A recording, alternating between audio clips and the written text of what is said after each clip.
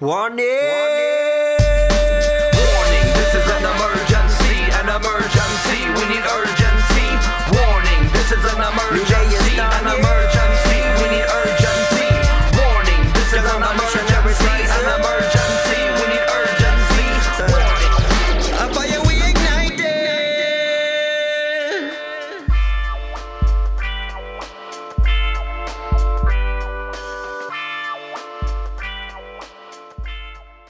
We're live. So, this is a very special Fanatsu episode.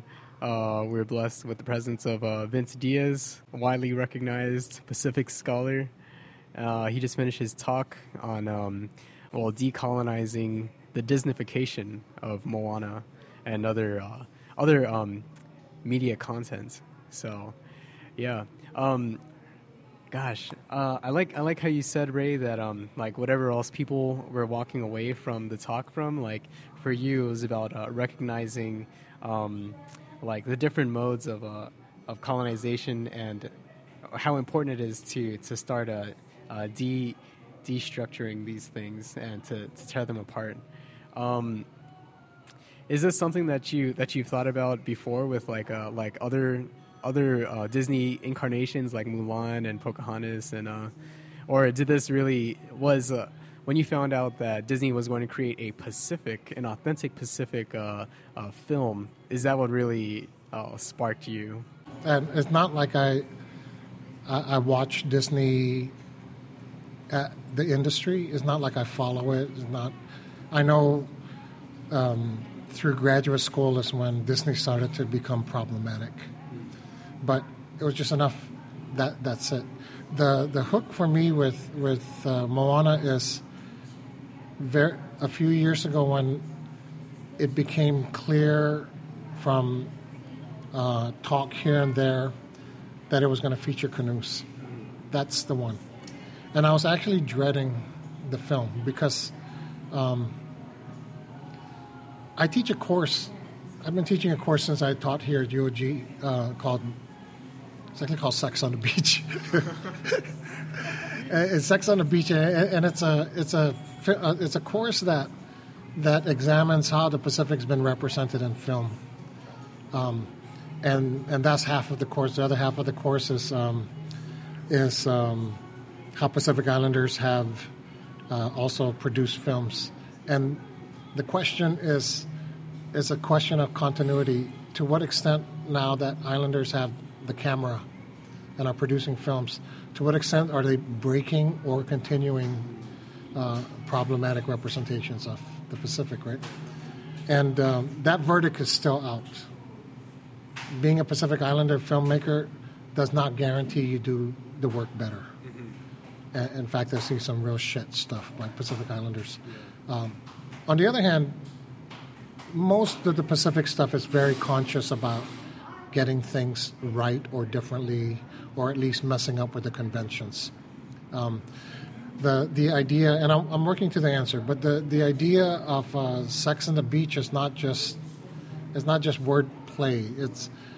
I've yet to see a film about the Pacific that doesn't have an obligatory love scene on a beach.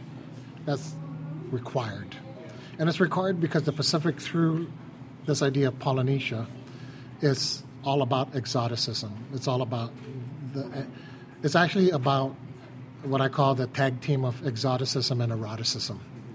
You know, they work together to represent the Pacific as always available getaway for some to redeem or to fix some kind of problem that the modern West has. There's no film in the Pacific that doesn't have that character. The obligatory romance or sex scene on the beach, and some element of salvation for an afflicted West. For most Pacific Islanders, that's what the Pacific is about. That's what's called the received wisdom of the Pacific. It's a stereotype, but it's a very it's one that has a lot of substance for the West, right? And so it's in the context of that we pay attention to things like not just the depiction of people, but I've for very early on, because of my interest in canoes, I've also watched carefully how canoes are represented in film, and we see a marked change in how canoes are represented. So in many respects, Moana is the not only the latest but the most sophisticated representation of canoes in the Pacific. They took a lot of pains to authenticity. Those films are beautiful. I mean, those canoes are beautiful, right? But they're absolutely problematic. I didn't have a chance today to talk about the very specific and technical ways where like I said, the conditions of imagining seafaring, which come from this part of the world, were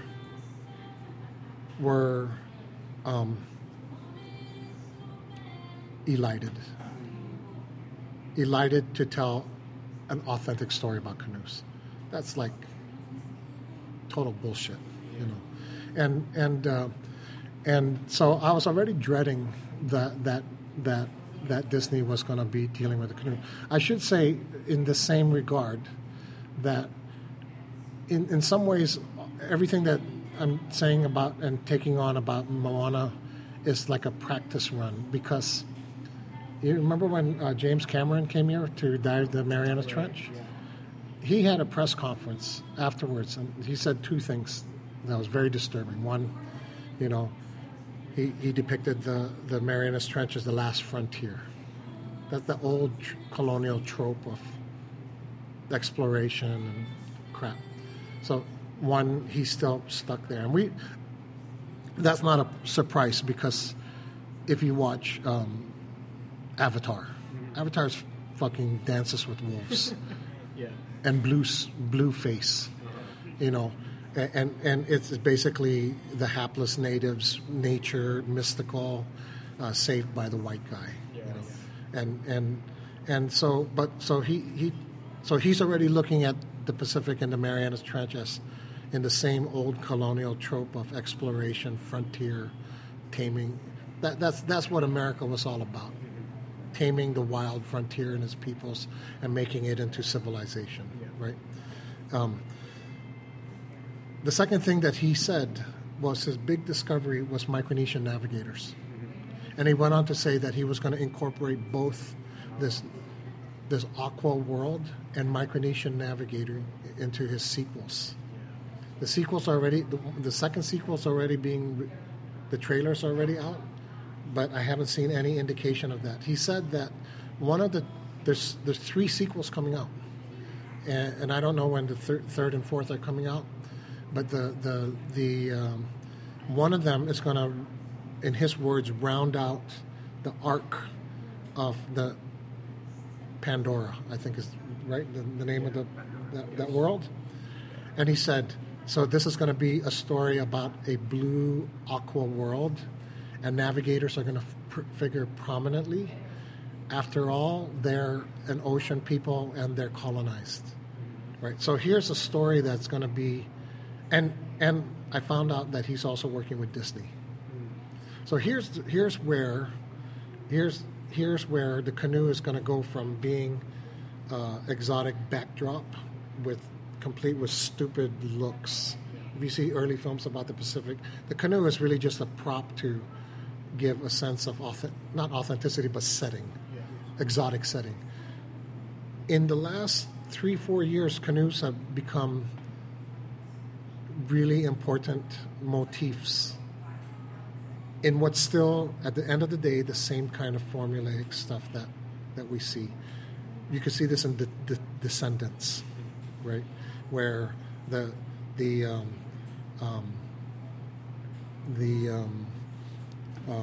burial at sea is on a canoe. That's heavy stuff, right? But the Descendants is no different from any other film that is in this case it's about healing a dysfunctional family, and Hawaii serves as not just a backdrop, but an important part of the story through the story of this haole who's really Hawaiian kind of thing. right? You talk about colonial fantasies of haoles helping themselves to the island, right? So anyway, the bottom line is that it's been pretty apparent that canoes are becoming more prominent and more substantive. And that's not surprising because of the splash that the Polynesian Voyaging Society has meant over the last 40 years. So it's bound to have people notice and realize that there's something special around canoes, which of course there are, and navigation, and it's just a matter of time before it gets co-opted, right, for whatever heavy stuff. That was already, we saw that coming. Like I said today, I was also contacted pretty early on about being an expert in this, and I just no interest, and so that's the hook with Moana. But even then, as I was dreading to see that, I didn't want to get involved in it because it was a Polynesian thing. I also knew that people were going to be working on that, and I wanted to just watch how the Polynesians were dealing with that. And there was three things that kind of brought me in one, and they all happened at the same time. The first was that trailer that I mentioned earlier, where The Rock says, Maui's the greatest in all of the Pacific. That's my first red flag. No, don't speak for us, right? The second one was reading Tina Nata's. I didn't know who she was, but I started reading her work, and she was saying some real sharp stuff about the environment and indigeneity, and then she started weighing in on. Her first entry in her blog was a total full-on attack on Taika Waititi, basically calling him out, like, who are you accountable to, basically, right? And she was really sharp, and she was making a connection between that and her strongest thing is the connection between those kinds of cultural representations through narrative and image and structural problems in the Pacific. When you begin to make that connection, it's no longer just a cartoon. And the other weird thing about it is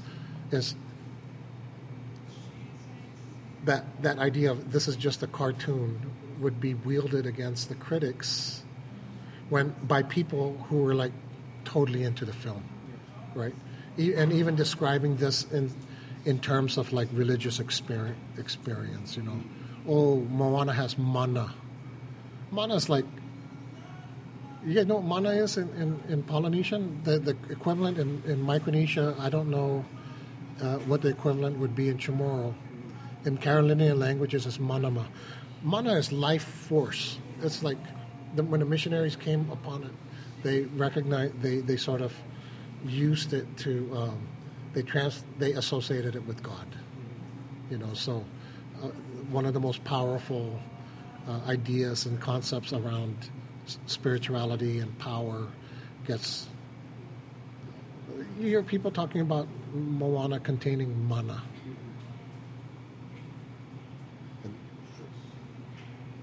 And if Moana contains mana, to criticize it is tantamount to criticizing God or deep tradition. That's actually where we got the most heated pushback.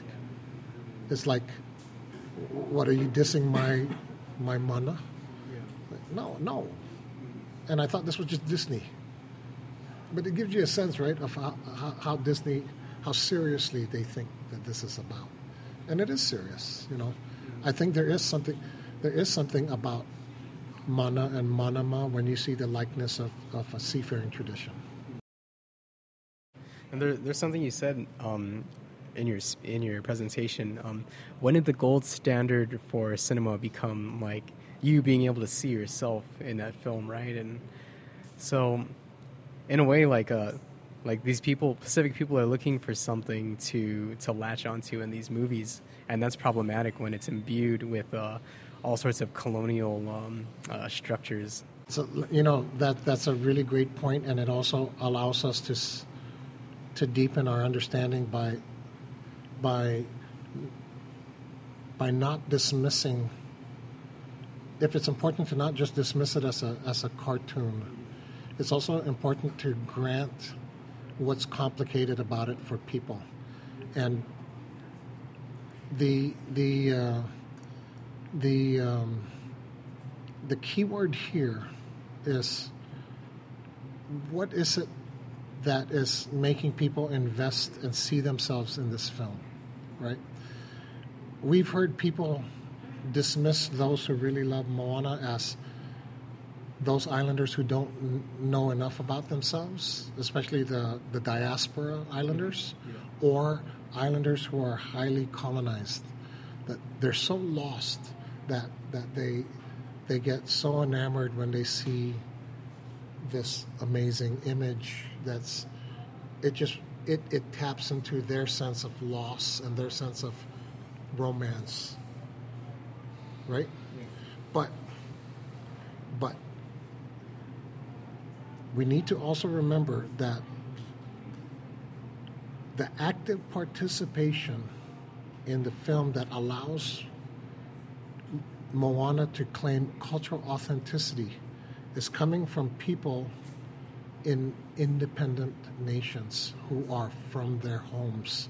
For example, the other place where we were criticized for criticizing Moana was as if we were people who were away from our islands, who didn't know the real cultures and were either just up on the ivory tower or so lost that we didn't realize that real Pacific Islanders with full-on knowledge of tattoo, canoes, etc., were actually informing Disney about this.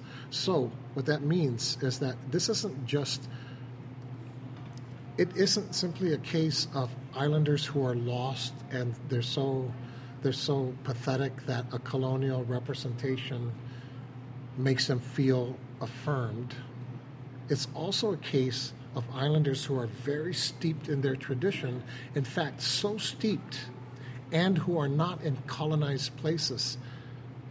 My understanding is that the deepest investment in Moana by Samoans wasn't from American Samoa, it was from independent Samoa. So in other words, people who are so steeped in their traditions in independent places that they think they're above or exempt from colonialism. And so that they're not, we got it wrong. When I say colonialism, they look at me and they say, you don't know what you're talking about, right? You're actually denying our cultural agency, right? You see what I mean? So Moana is one of these things that at once appeals to people who you might think are lost and want to see this likeness of them, need it so badly that they cry when they see a brown skin with wavy hair on a canoe and say, that's my culture, right? But it also is driven by people who say, yeah, I'm brown skinned, I got that kind of hair, and this is my canoe culture. That's authentic tattoos. That's what a real Samoan village looks like. That's why it's culturally authentic. Again, what I tried to point out again is and your takeaway about generalizing and need for thinking critically is absolutely on point. How is it that that specific authentic tradition of that particular village in Samoa gets to stand for authenticity for the whole Pacific? You see what I mean?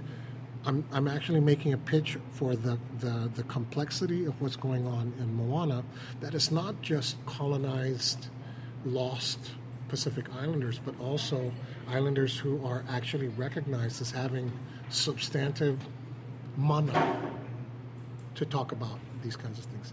no less than Nainoa Thompson of the Polynesian Voyaging Society gave his blessings to those who wanted to feature wayfinding.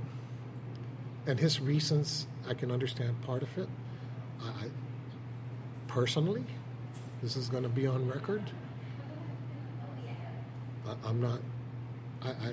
I think he should have known better, especially someone who you really want to get down and dirty about cultural authenticity. He has a master navigator status and title conferred to him by Mau Piailug, a title that is specifically from Poloat, even if Mau is from Sarawak.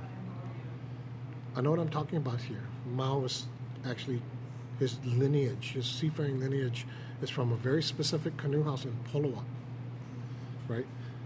And that title comes with tremendous amount of obligations and responsibilities. And Nainoa knows that. He knows that. He's deferential to Mau and all of that kind of stuff, right? I'm not saying he's being irresponsible, but I was disappointed because in giving his blessings to Moana, Disney and Moana, to go forward with incorporating into its narrative in a major way traditional seafaring and calling it wayfinding. In the film, it's called wayfinding. He should have been like, so how are you going to use this? Wait, wayfinding is you're going to depict this as ancient stuff, but wayfinding is what I produced from knowledge from Micronesia and the Bishop Planetarium, and that's actually a highly customized system that we created in the 1970s. That's one of the brilliant things about Nainoa Thompson, actually. He created a powerful working form of navigation, right? That's the genius of him. That not only worked, but it was teachable, and others learned it, and it could be replicated.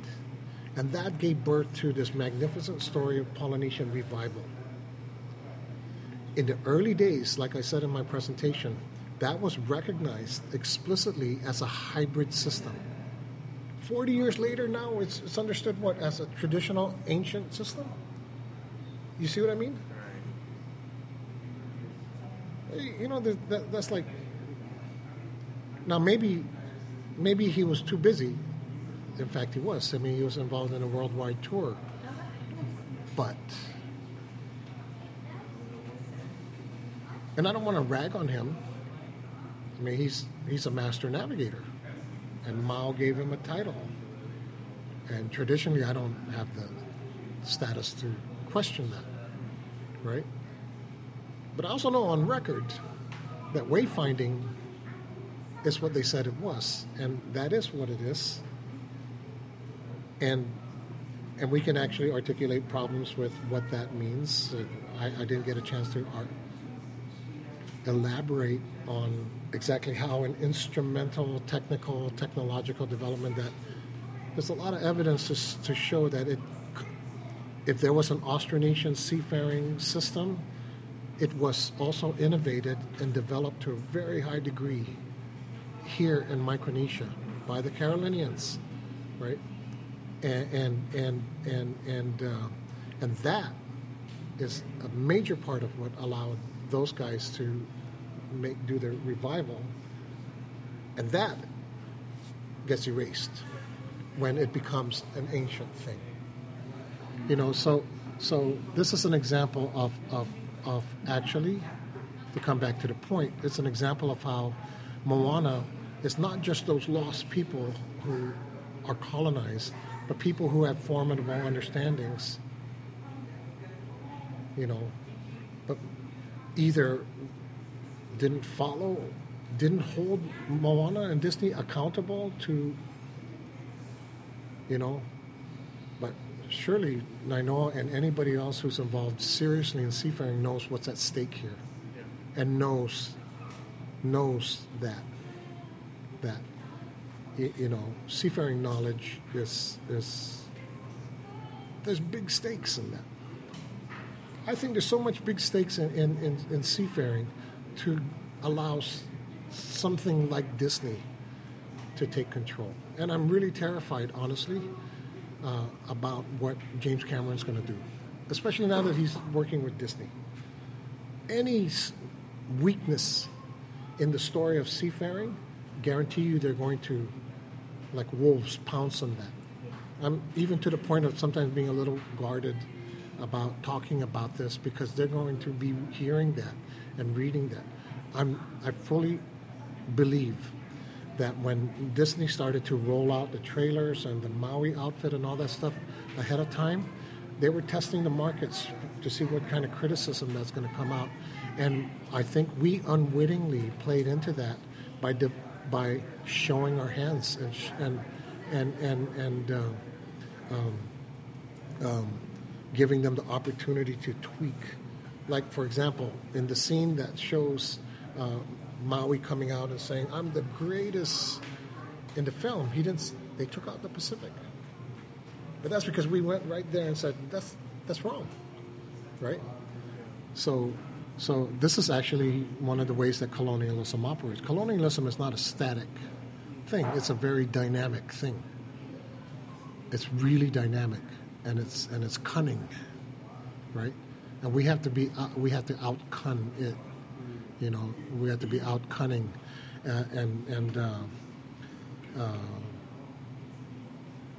we need as much help as we can.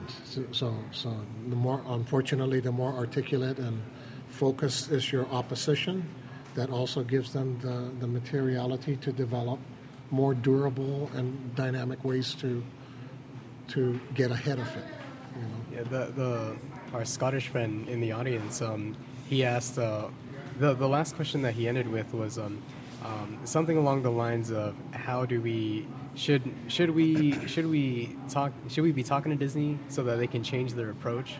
And the question that was lingering in my mind was, do we want them to change their approach? Do we want them to adapt? Because, I said something.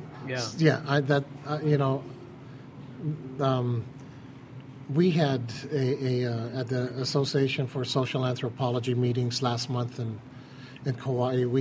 Our group actually organized a panel on Mana Moana that was all about leveling the criticisms to Disney, and there was a handful of people who were Disney supporters, including part of that team, were there too. And so every time we leveled one of those points that they would retort, but this, and at one point the line came up. So what about the opportunity to help them get it right? Or I finally couldn't deal with it anymore, and I just blurted out. I said, "You know what? Let them get it wrong. Let them bomb, and let everybody see just how stupid they are.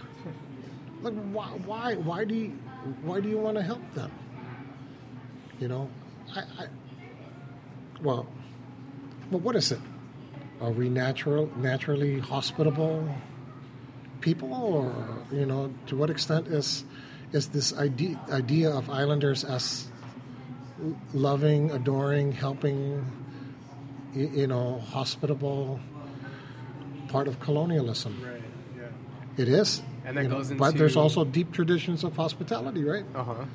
But then that's also the how you were talking about hita, the word hita, and being inclusive, and how colonizers and settlers, how they could see that as a chance to be like, okay, well, you guys, it's their culture to include us. So what about us? Yeah, that's a reappropriation of a misguided reappropriation of that term, and it's an exploitation of this practice to suit their needs. So. And I'm not knocking the concept of hita, right? I think it's really interesting that unlike the West, where you have this kind of generic we, a lot of indigenous languages have a we that's about us and a we that doesn't include you, right? and when you use one over the other is highly contextual, and also very purposive, right? But you know what? That's also how legal definitions of citizenship and civil rights work. So how come they get to have the pretense of total inclusion and non-exclusivity? And how is it so easy for that system to read Chamorro notions of belonging as automatically racist? Yeah. That's sick. That's absolutely sick. Particularly when that system is the very system that introduced race and racialist thinking and exclusivity into notions of belonging through citizenship. But that's not a new story. That's not a new story, right? So. Interesting. Oh man, I don't know. Whenever I get into these talks, I can't help but feel like extra paranoid. And maybe we should be. Maybe we should be paranoid about the media that we consume and the media that's being fed to us. I want to talk about how earlier you said that there's like just really just bad Pacific content by Pacific creators that potentially just there are continuities of colonizer imposed tropes and stuff. Like so I'm thinking automatically of Shadows in the Water, that new novel. Are you guys familiar? No? So, oh, okay. Well, there's a local author, Joan Awa, who wrote Shadows in the Water, and when it was coming out, like the press was coming out, and the back page, the synopsis came out, and I was just so sickened. So it takes place in the heat of World War II on Guam, and so it's this Chamorro girl who, like something like she finds a Marine who's like hiding out in the jungles, and like it's so romanticized, and it has that white savior trope that we're so used to seeing in Pacific literature, and it's a continuity, and she's someone from our generation, I think, and I wouldn't for me, I like to think of our generation as being progressive and actually having taken the steps to deconstruct whatever we've been told, but it's a continuity, and it's coming from her. It's coming from a Pacific woman, and especially from local mainstream media, they're so quick to jump on those things as successes. Like, oh, here's this young, successful woman who wrote this book.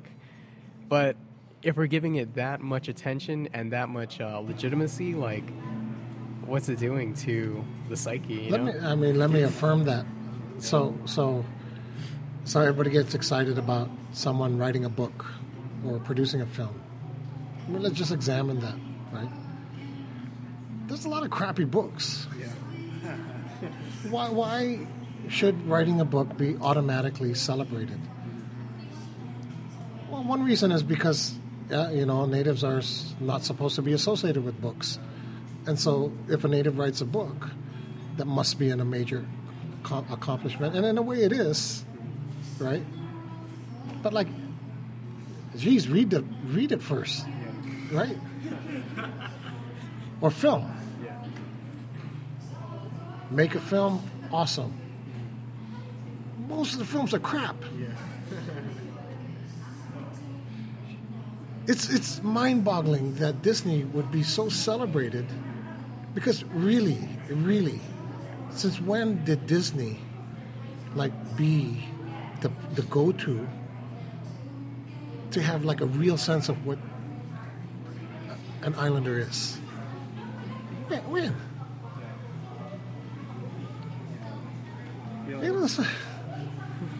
Here's the biggest irony, There's no natives anywhere at any time that were stupid, savage, that weren't writing, that weren't producing amazing stuff. And all natives have also done really stupid stuff. Yeah. Because they've been long denigrated. Anything that a native does is good. or any positive attention is awesome. I mean, at some point, this is also about a consistent, continuous process of striving to regain some semblance of humanity that has never been acknowledged, right? And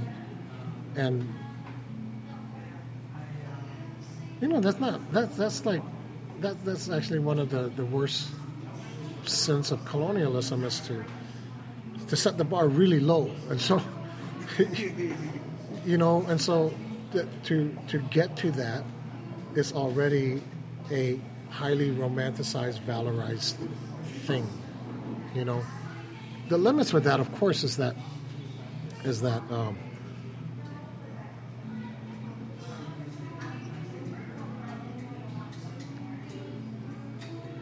getting and hitting the point of excellence for how colonialism defines humanity is also not all that high.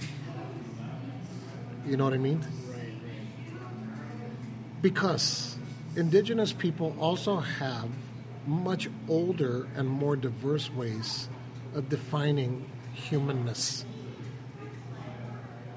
right? And so you can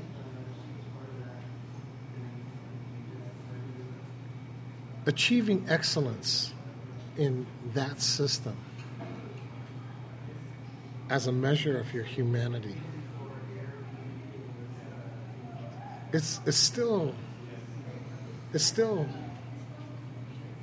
not hitting the radically different ways that indigenous people have built human civilizations on very different terms.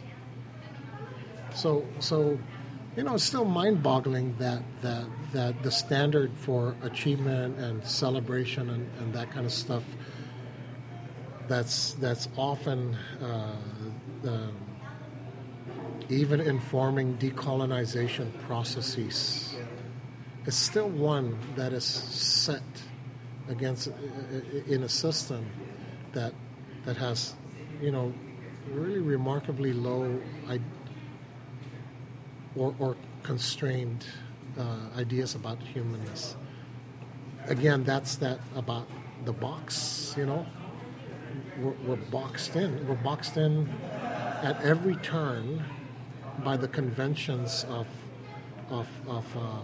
whether it's civil society, exclusion, economic development, cultural fulfillment, almost everything is always contained within the language and discourse of that system. But it doesn't mean that we're inherently and necessarily locked in, and we need to do more hard analytical work to figure those kinds of things out. I think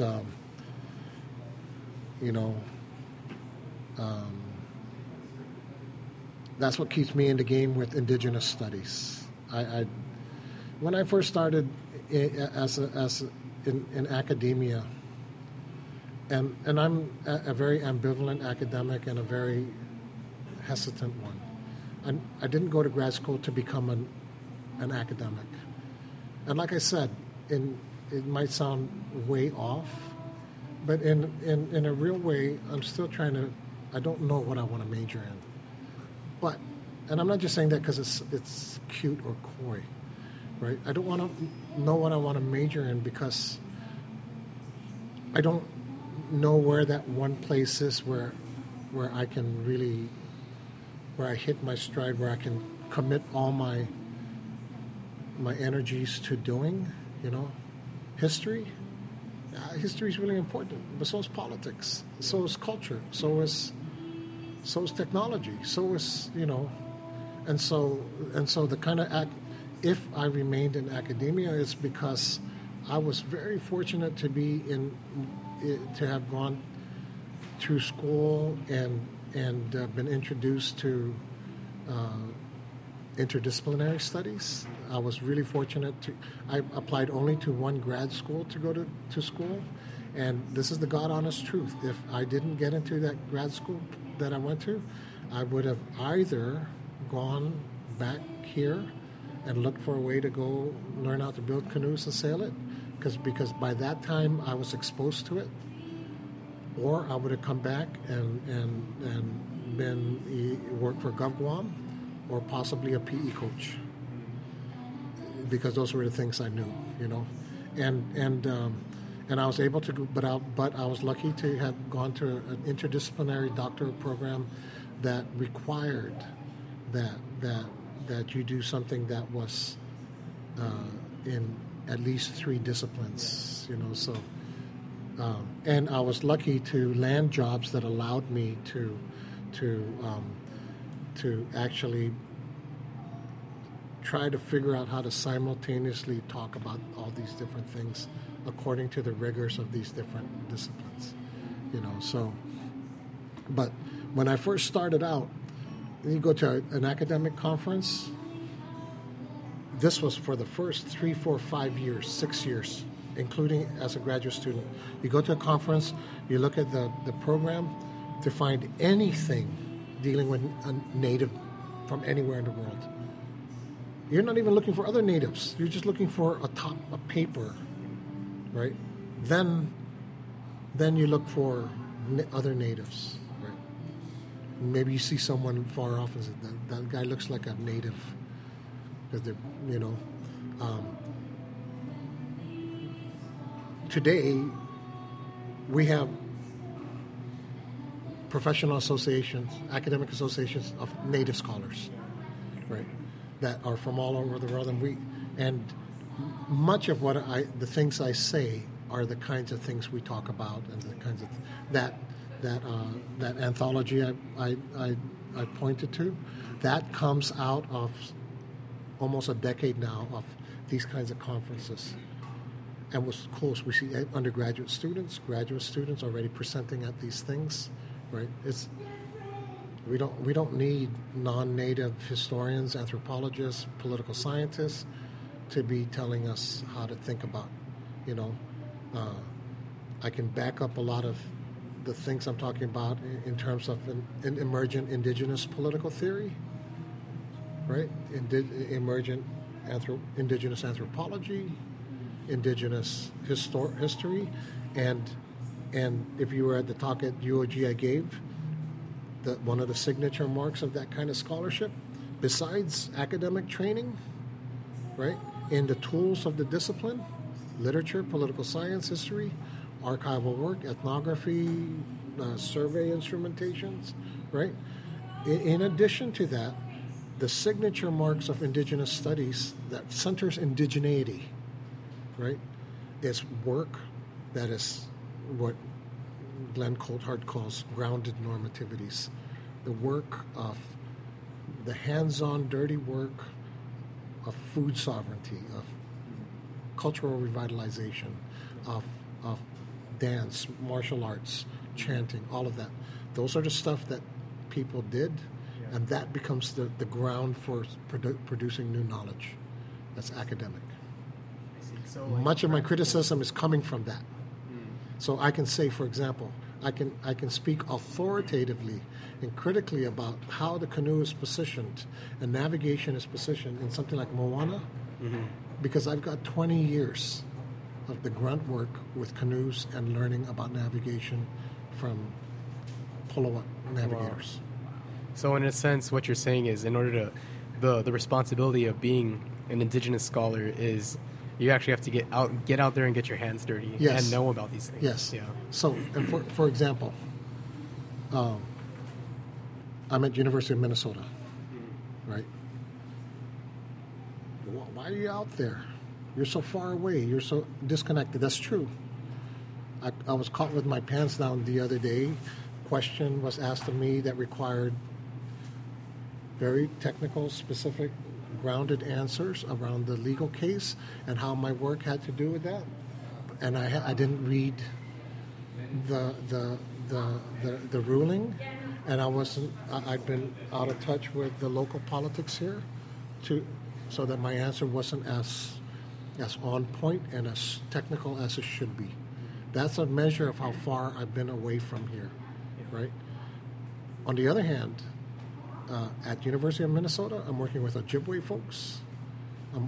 There's a big Chukis community in Minnesota. They're going, because of the bad stigma that's attached to Chukis communities, these guys are working really hard to be model neighbors to their white neighbors. And when I meet them, I say, like,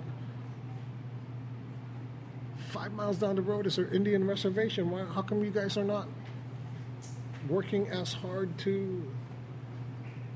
I mean, you're on their land. Yeah. Right. So the work that we're doing, actually, Tina and I actually in Minnesota, is we're building canoes there. Nice. We're building, that Chukis group wants to build an outrigger canoe. I just before coming in here, I was talking to Nash about what's their latest work and what's the possibility that they might be able to send someone over to build an outrigger canoe with those guys. I don't have the means to do it by myself. I don't profess to be a canoe builder, right? But I can do it, but not as well as other people can, right? And so what we're doing there, Native studies. If I'm going to be doing Pacific Island studies that centers indigeneity, and I'm going to be working with other islanders in Minnesota, there's a lot, right? You can be sure it's going to have to be actively involved with the indigenous people of that space. Indigeneity, right?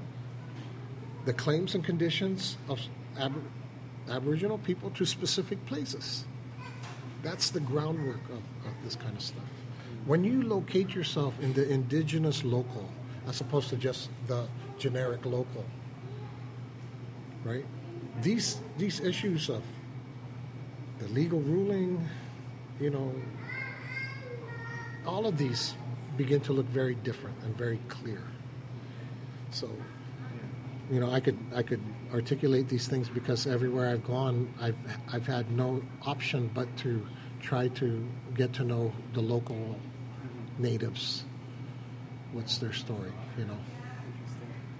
And in many respects, it's a continuation of having to grow up here as a non-Chamorro in Chamorro land.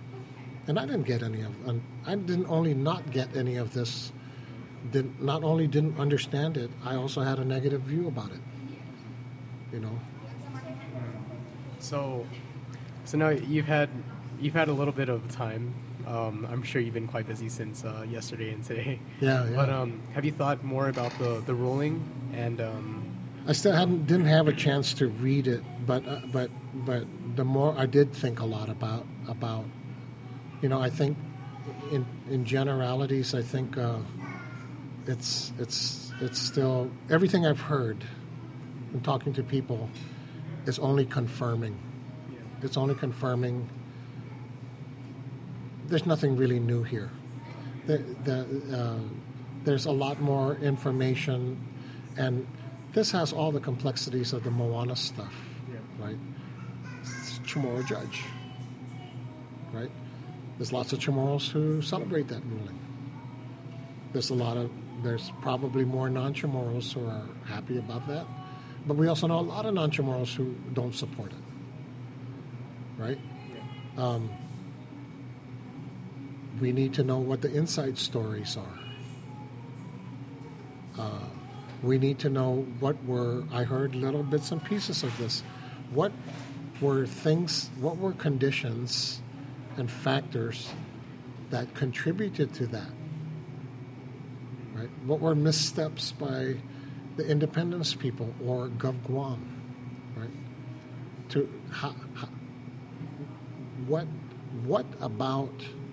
What is it about Chamorro self-determination scares people? And what role do Chamorros have in that? Right? At the same time, what Maybe there's also a lot of Chamorros who are afraid of what would happen if Chamorros had that kind of power. I remember when I was still very much connected to the ground here and involved with the folks who were with OPIR and that kind of stuff, there had always been a kind of talk around an ambivalence about if it was only a Chamorro vote, do you include Chamorros from the states? And yes or no, and what's the pros and cons about that, right? Those kinds of questions are as important, but you mentioned being paranoid because of how this system operates too, and that's a very real thing. How can you discuss the difficult issues internally when it's the island's not exactly a safe space for doing that, because you have people who will seize on that for an effort to weaken it or to strengthen their claims, so I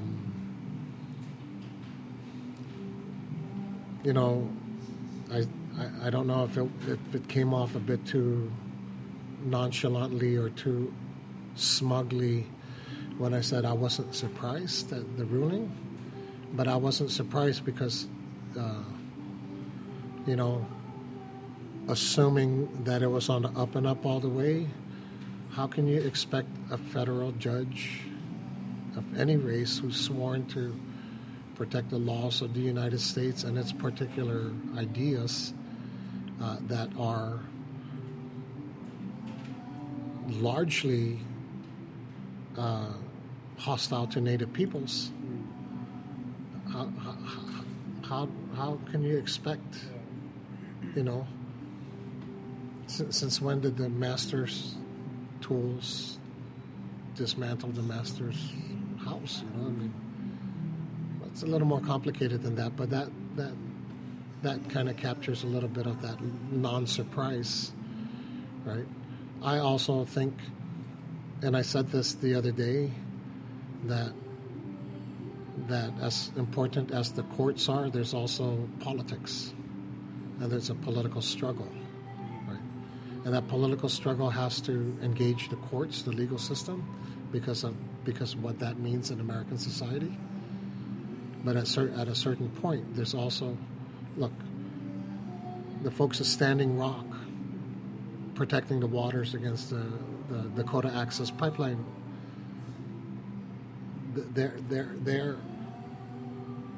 they've sort of disbanded for the moment. There's, understand, a court case going on, but they're not going to put all their chips on that, right? And at what point do you keep looking for dealing with the question of political status and sovereignty within the American political system? So, but then again, what are other means? That's the question that everybody has to deal with. There's a picture going around on Facebook right now by the Independence Task Force, and it shows the federal courthouse, and then there's text that reads, a process of decolonization where the colonized have to follow the rules of the colonizer is the opposite of decolonization. And so I guess we have to come to terms with our colonization as a people, and then create our own way of dealing with this, and that's internationally recognized, maybe. And yeah, but so we have and possibly not. Mm-hmm. Possibly not recognized. Possibly not necessarily recognized in the international sphere. I mean, that opens up a whole nother. If it opens up possibilities, it also represents a whole nother set of constraints as well. Mm-hmm. Yeah. So we have a little fan group. We're all fanboys on some level. But I have here Ray, Elion Guerrero, and Brandon Cobb.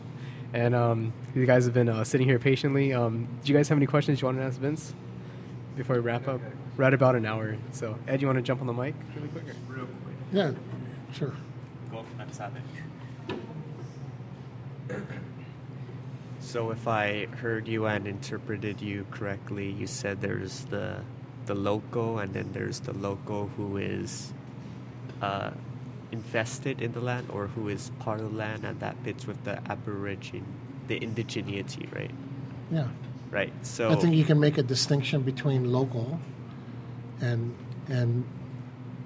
the indigenous local.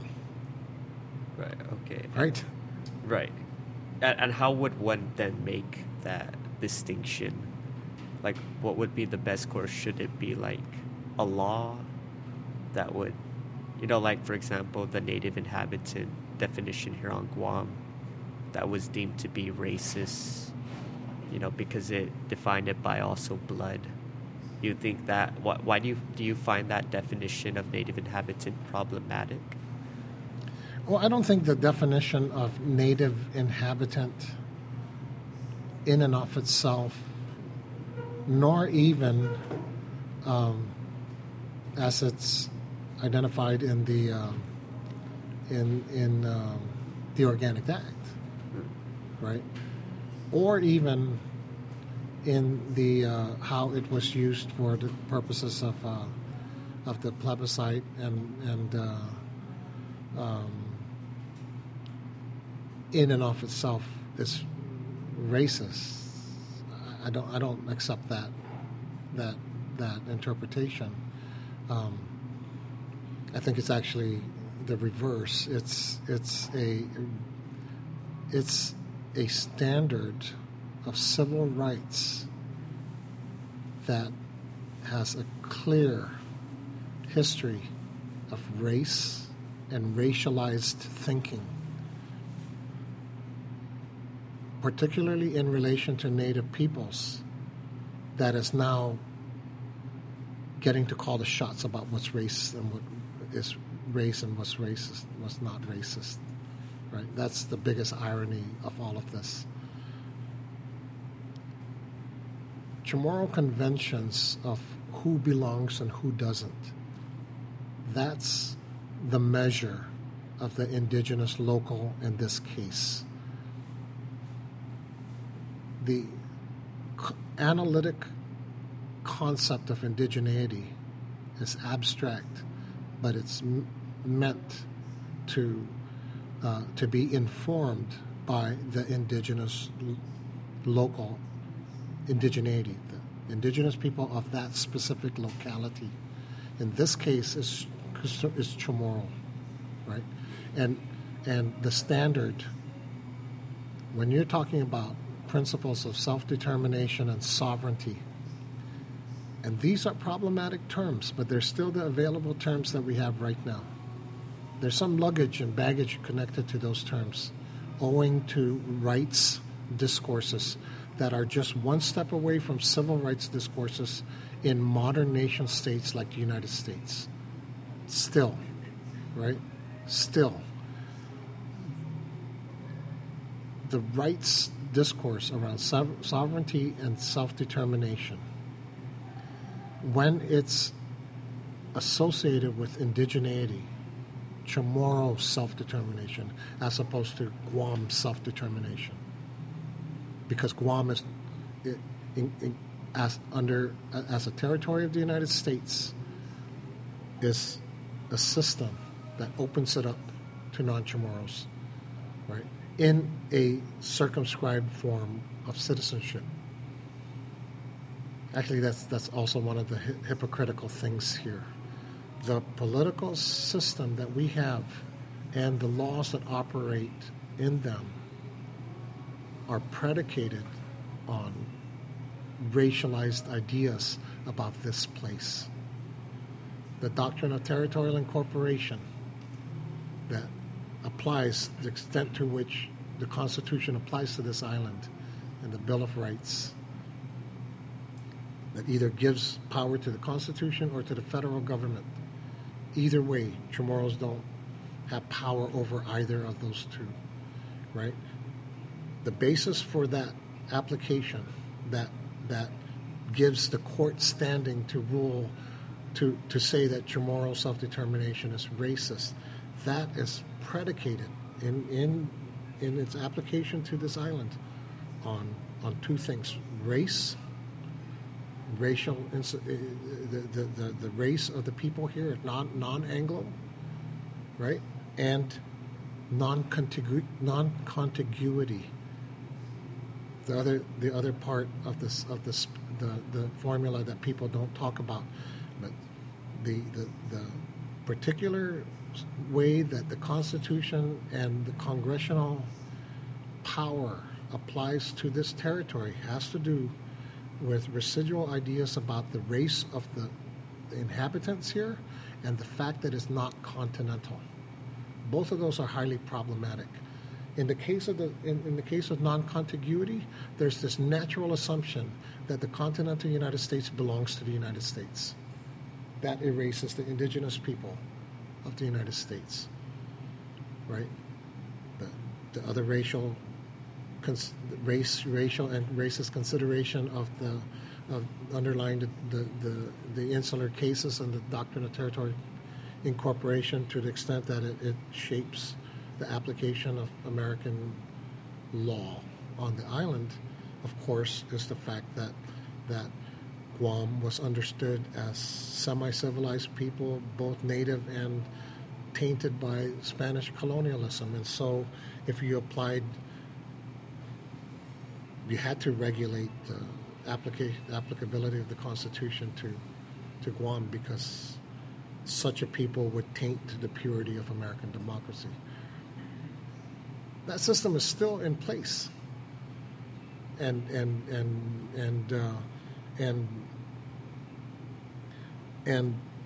that's the hypocrisy of that system, looking at this indigenous system that has its own understandings of who belongs and who doesn't, that goes through this island thousands of years before that system, right?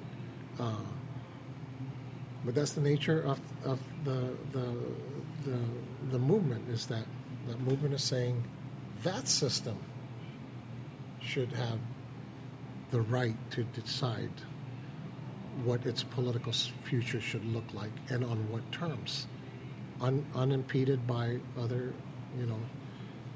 so you're boxed in already by that kind of thing. But to get back to your question, that's the distinction between a local under the American flag and the indigenous local is firmly on what Chamorro culture defines as who's Chamorro and who's not, and that's genealogical. And one of the best things that's coming out of Native studies is finer analysis of the distinction between indigenous genealogy and even blood. There's a woman named Kim Tallbear whose work is on the whole phenomenon of tribal governments relying on genomic tests to determine identity and belonging, right? And she insists that there's, in Indian country, you got blood talk, how Native people talk about blood. That is not the same as biological determinations of blood and genetics. Wow, I didn't know that. But think about it. Blood quantum. Yeah, blood. To talk about blood is not simply the same as blood quantum. It's not. Think of all the different cultural meanings of blood. To talk about blood and genealogy and lineage in terms of biology, and I'll even say the good biologists will say that's an outdated idea of biology, right? But still, to talk about genealogy and blood in terms of genetics and biology, as race and racialized thinking understands it, that's an example, not just of being boxed in, but of a very low standard You see what I mean? Yes. A very low standard about what it means to be a human in indigenous terms. In this case, like I said, I've lived here long enough to know that I have less, as a non-Chamorro, I have less to fear about Chamorro ideas about who belongs and who doesn't. I have less to fear about, what's the terms, Hita and Ham, Yeah, Hammy. right? Yeah, Ita, The Hammy. inclusive and exclusive. I have less to fear about those two than about universal ideas about civil rights under the Constitution of the United States. Where I get afraid is when indigenous notions of blood and genealogy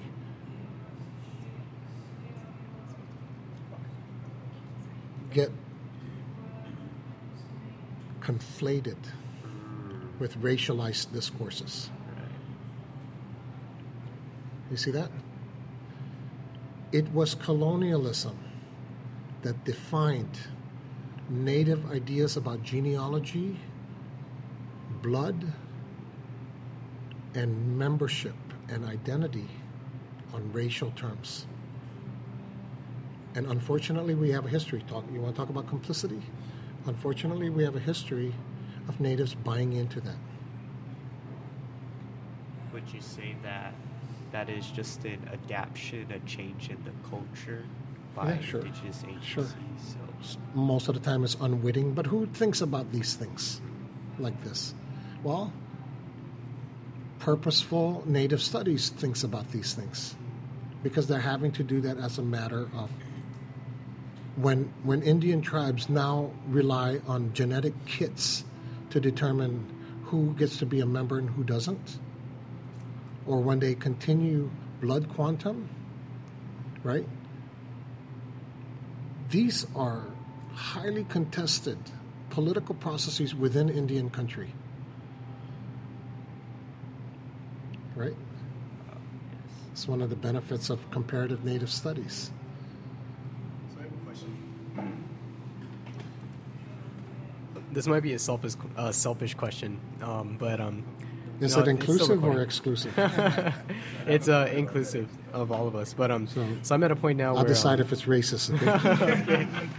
So I'm submitting I'm defending my thesis next month, and I'm at a point now where I've started writing up a research proposal for PhD programs in New Zealand.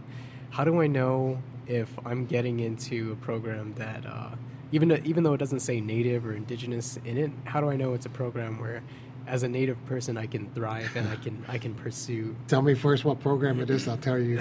So there's a couple. So at Otago, In there's Waikato. So Otago. Otago. So Dunedin. So there's the peace and conflict studies, one that I'm looking into, then the media and indigenous studies, and I think there's also a rhetoric program or something like that. But Why Otago? Sylvia Frayne convinced me, and one of the things is I have a 5-year-old daughter, and of course the Commonwealth system is only 3 years long, totally research based, as opposed to an American system. Why not Waikato or Auckland? Why not? I've also looked at Auckland, but yeah. So I mean that's just one of the questions I had. So what I've loved about the program at UOG, the English program, is they've encouraged me to explore Pacific geared courses. And Why not University of Minnesota? It never occurred to me, and like you said, it just felt so far, just You conceptually. learn how to build canoes there. Yeah, I would actually love that. So no, look, seriously, New Zealand would be a great place to go because the Commonwealth system it allows you to do the work a lot quicker. There's pros and cons. There's pros and cons though.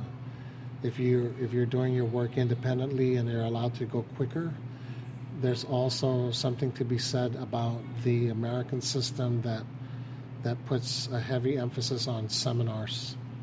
And I can tell you that I don't think I'd be where I am if I didn't have seminars with the kinds of classmates I had. Because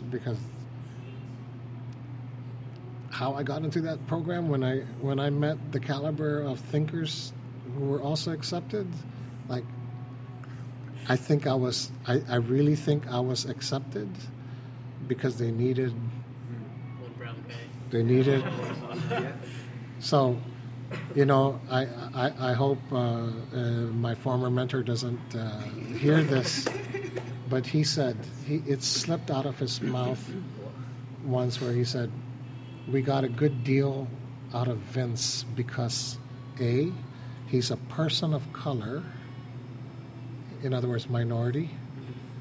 And this opened my eyes to what was effed up about affirmative action. Though I'm not gonna go and say it's reverse discrimination. It wasn't, but affirmative action also has a really ugly side when you realize how it was also used by liberal white people in ways that did not do what it was supposed to do. That's one. But I don't, I'm a little paranoid now because I don't want to assist those people who want to do away with things like that. Yeah. But the other deal they got out of me was I was also from overseas, so I was also a foreign student. So anyway, but the point was that the seminar format with amazing classmates, that's got to be one of the most important places where I developed intellectually. I may not have been able to do that in the Commonwealth system where you just, you do your independent work and move. On the other hand, that might be the place. In New Zealand in particular, New Zealand is an exciting place because there, discourses about indigeneity are really, really, really well developed. They're very well developed because, and they're highly developed because indigeneity you're a native, that doesn't mean, when they say tangata whenua, for example, right? That doesn't mean any Maori. It means the people from a very specific place that gives them not only the standing to say certain things about that place, the mana, for example, right? But it also comes with all the obligations. This is what Hawaiians call kuleana. When you know your place and the responsibilities that place demands of you, right? You also know that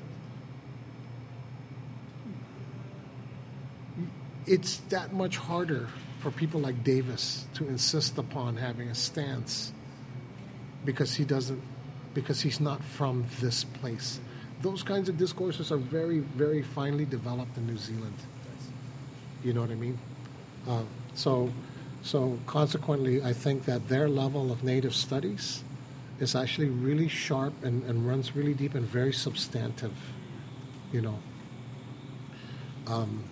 And the other thing that's going to be awesome for you is you're going to get to see an entirely different kind of. You can see how colonialism operates there, and you're going to see how not just how indigeneity works, but very precise forms according to the different tribal groups, and not only just the tribal groups, but how it works at even finer levels.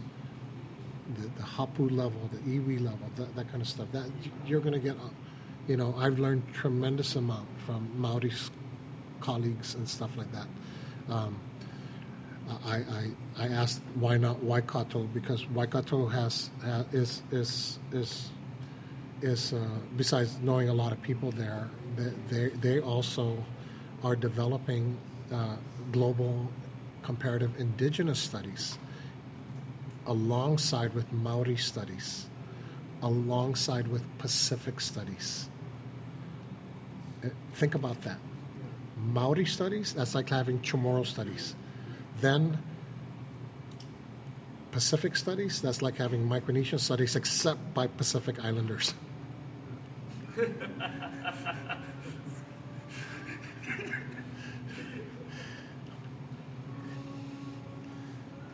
and then Native Studies. We don't have Native Studies at UOG. We have Chamorro Studies. But Chamorro is Native, but Native Studies is also an attempt to understand the larger story of Natives elsewhere for what that can, for what the value of putting them together can do. There's two models of comparative study. One, case study here, case study there, and you do all the work to understand that and then see how they compare and contrast. Another more creative form of comparative studies is not doing that, but saying Maoris, Chamorro, put them side by side and see what comes out of that creative juxtaposition. So you're going to be able to have that kind of stuff there, you know. So can I put you on my references when I apply to White Contra? Sure, totally. But I have to tell you that Otago also recently basically terminated the position of one of the Pacific historians. A lot of us wrote in support of that and criticized them. The person who made that decision, unfortunately, is a historian who's, I won't call him a close friend of mine, but I'm on good terms with him. He even brought me out to New Zealand, and I respect his work very much, except I also said some critical stuff about that decision by a historian of colonialism of all things, terminating a Pacific history position. So, like, I might be a liability if you put my name there. Okay. So, you know, you may want to think twice about that. All right, we'll do. Oh, man. Awesome. Ray, did you have anything you wanted to ask? Or? Yeah, I know we're almost out of time. Yeah. You know, I'm good, by the way, you guys. So hungry but good.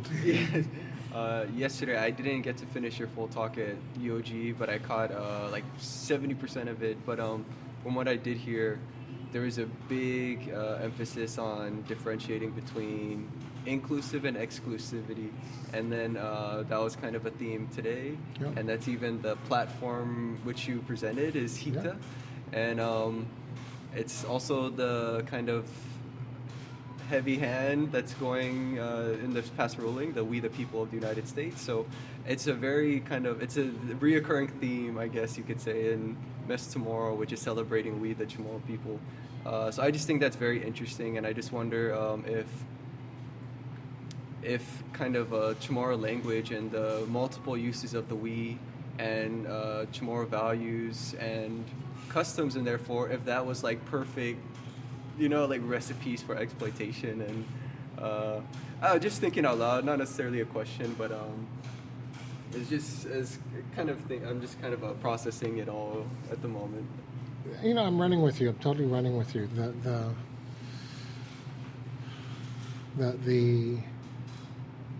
The depth and strength of native stuff also could be the point that you're most vulnerable, because especially if it's co-opted, you know, especially when it's co-opted, then that process of co-optation, you know, it's mana. I really wish we knew what a close Chamorro word version would be, but and I know some people offer some possibilities, you know, but you know, that's I guess I wanted to affirm that situation, but it's also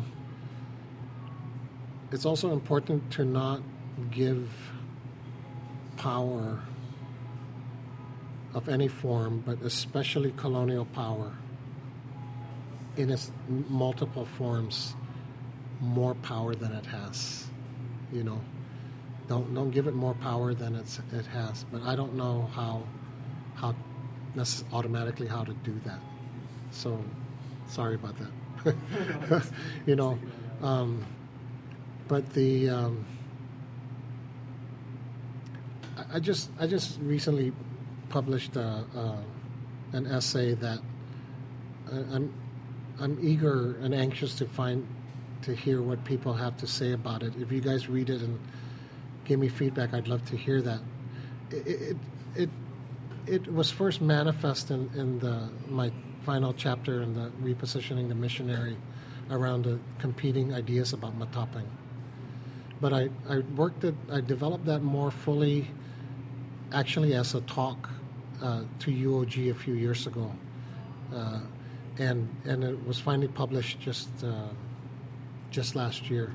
And it has to do with an interest. It began with these different and competing definitions of mataping that when placed within the context of other definitions of mataping across just a small corner of Austronesia, vernaculars in the Philippines, for example, there is this really interesting feature where across 7 instances of the word mataping, pronounced slightly different, but I'm convinced they're the same, they're cognates, right? Some people don't accept that mataping is a cognate of matapang in the Philippines.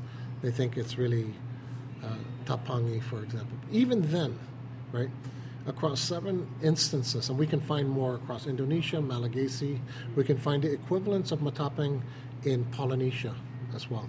I don't know what they are, but in this corridor, this Philippine Sea corridor, where we know that there was a lot of traffic with canoes, right? We have at least 7 instances of matapang that, get this, means at least 3 different attributes, and they're diametrically opposite. In other words, if I can state it abstractly, right? Matapang in terms of a characteristic feature like brave for Tagalog, also has been glossed as cowardly here, specifically in relation to San Vitores, right? One matapang means brave, the other means coward. In terms of taste, the other definition of matapang in Chamorro has to do with taste, which one person, the best definition I've heard from one person, Polly Scott, the late Monsignor Oscar Lujan Calvo, said, neither this nor that. It has to do with taste. When you expect a certain flavor, here's a smell thing, right? When you expect to taste something, but it's not it. It's not bland, but it's neither this nor that, okay? That's taste, matapang with taste. In another dialect in the Philippines, there is a matapang that has to do with taste, and it means pungent. There's a third definition of matapang offered by Rosa Palomo. She says, possibly an entirely different lexical item from tapangi, to purify, right? To purify. She surmises that that's why matapang was called matapang, because he was actually baptized before. Okay, I can run with that. I don't have the authority to say she's wrong. In another dialect in the Philippines, just from the other 2 cases, what do you think matapang means? With respect. Yeah. What? Give me another. Give me. Muddied. Muddied. Actually, Rosa Palomo was actually very precise. She said to purify with water, as in baptize, right? This one is muddied water.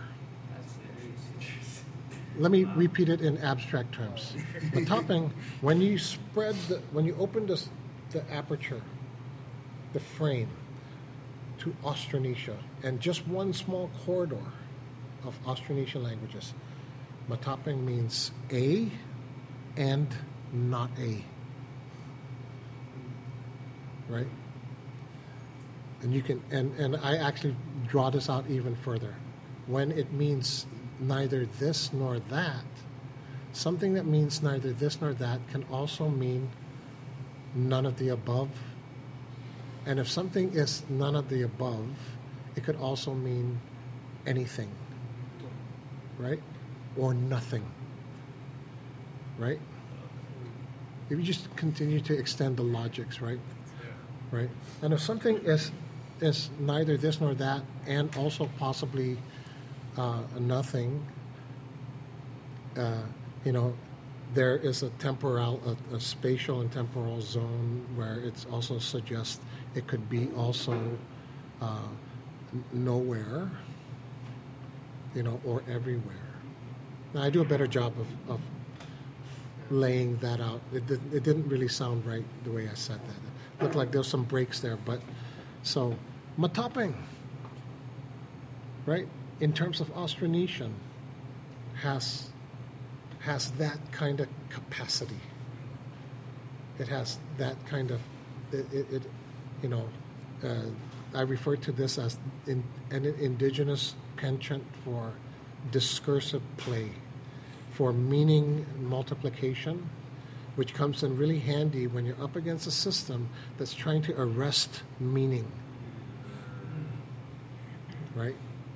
And it's really just blew my mind. You can't just lock it up like that. Yeah. So we know the idea that around discursive flourish is important because we also know it's actually a stereotype to say that colonizers were not interested in vernaculars. Sam Vittorius was very interested in the vernacular because he wanted to proselytize in it, right?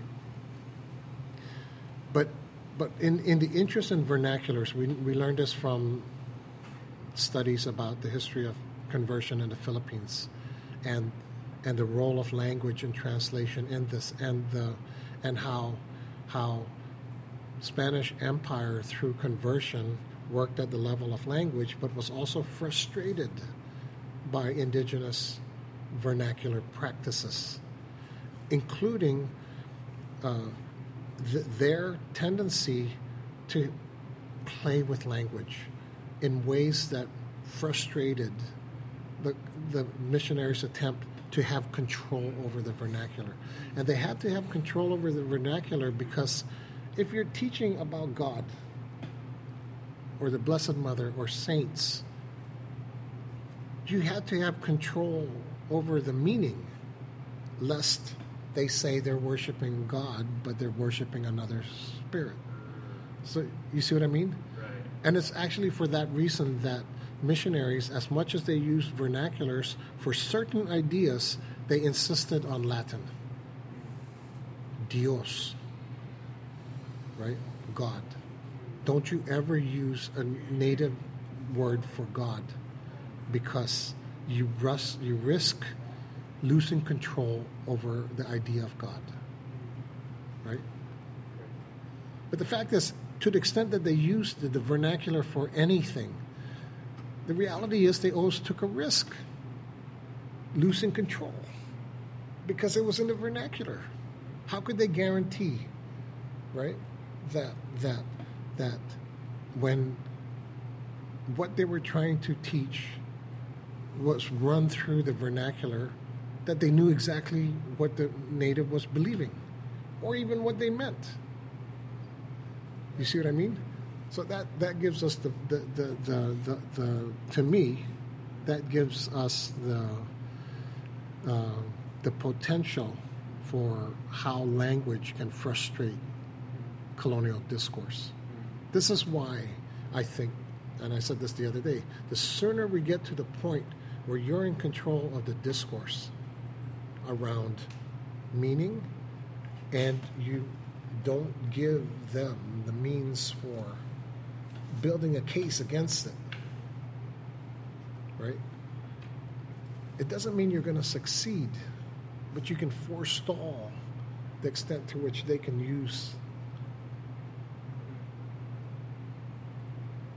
what you said about native inhabitants in a way that works against you, right? Which is how I understand the decision came down. It was a kind of selective look at how has this been understood locally here in ways that's damaging, right? Which is actually a very peculiar way to it's possible that Julian, well, maybe we shouldn't say anything right now, right? Right. Don't show your hand. Don't show your hand. Yeah, don't show it. No.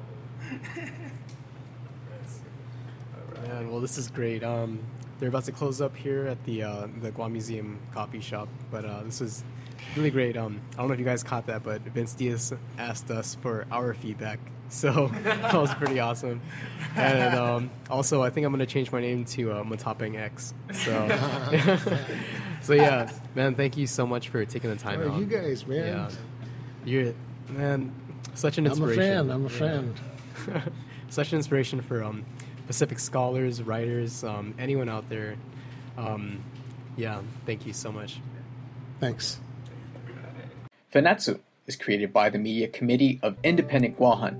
Independent Guahan's mission is to empower the Chamorro people to reclaim their sovereignty as a nation. Inspired by the strength of their ancestors and with the love for future generations, they seek to educate and unify all who call Guam home in order to build a sustainable and prosperous independent future.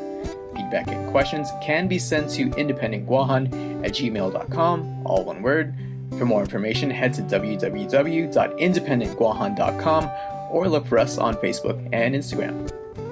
Ihinanganya Independent Guahan, para ba inafanmataknya iman Chamorro, para tutuli tapti diretsota como unasyon gihilutano. Gini minekgut niha imanyanata, jani gwinajata no ifamaguom tamotna. Ina kekefan manungo, jana kekefanet don todu itatosiha ni manyasaga gi ininatano. Para tanat letfet na ija Guahan, ni todu ininasenyata. Kosiki sinya tafan latla maulik motna. Fanatsu, hita latmon.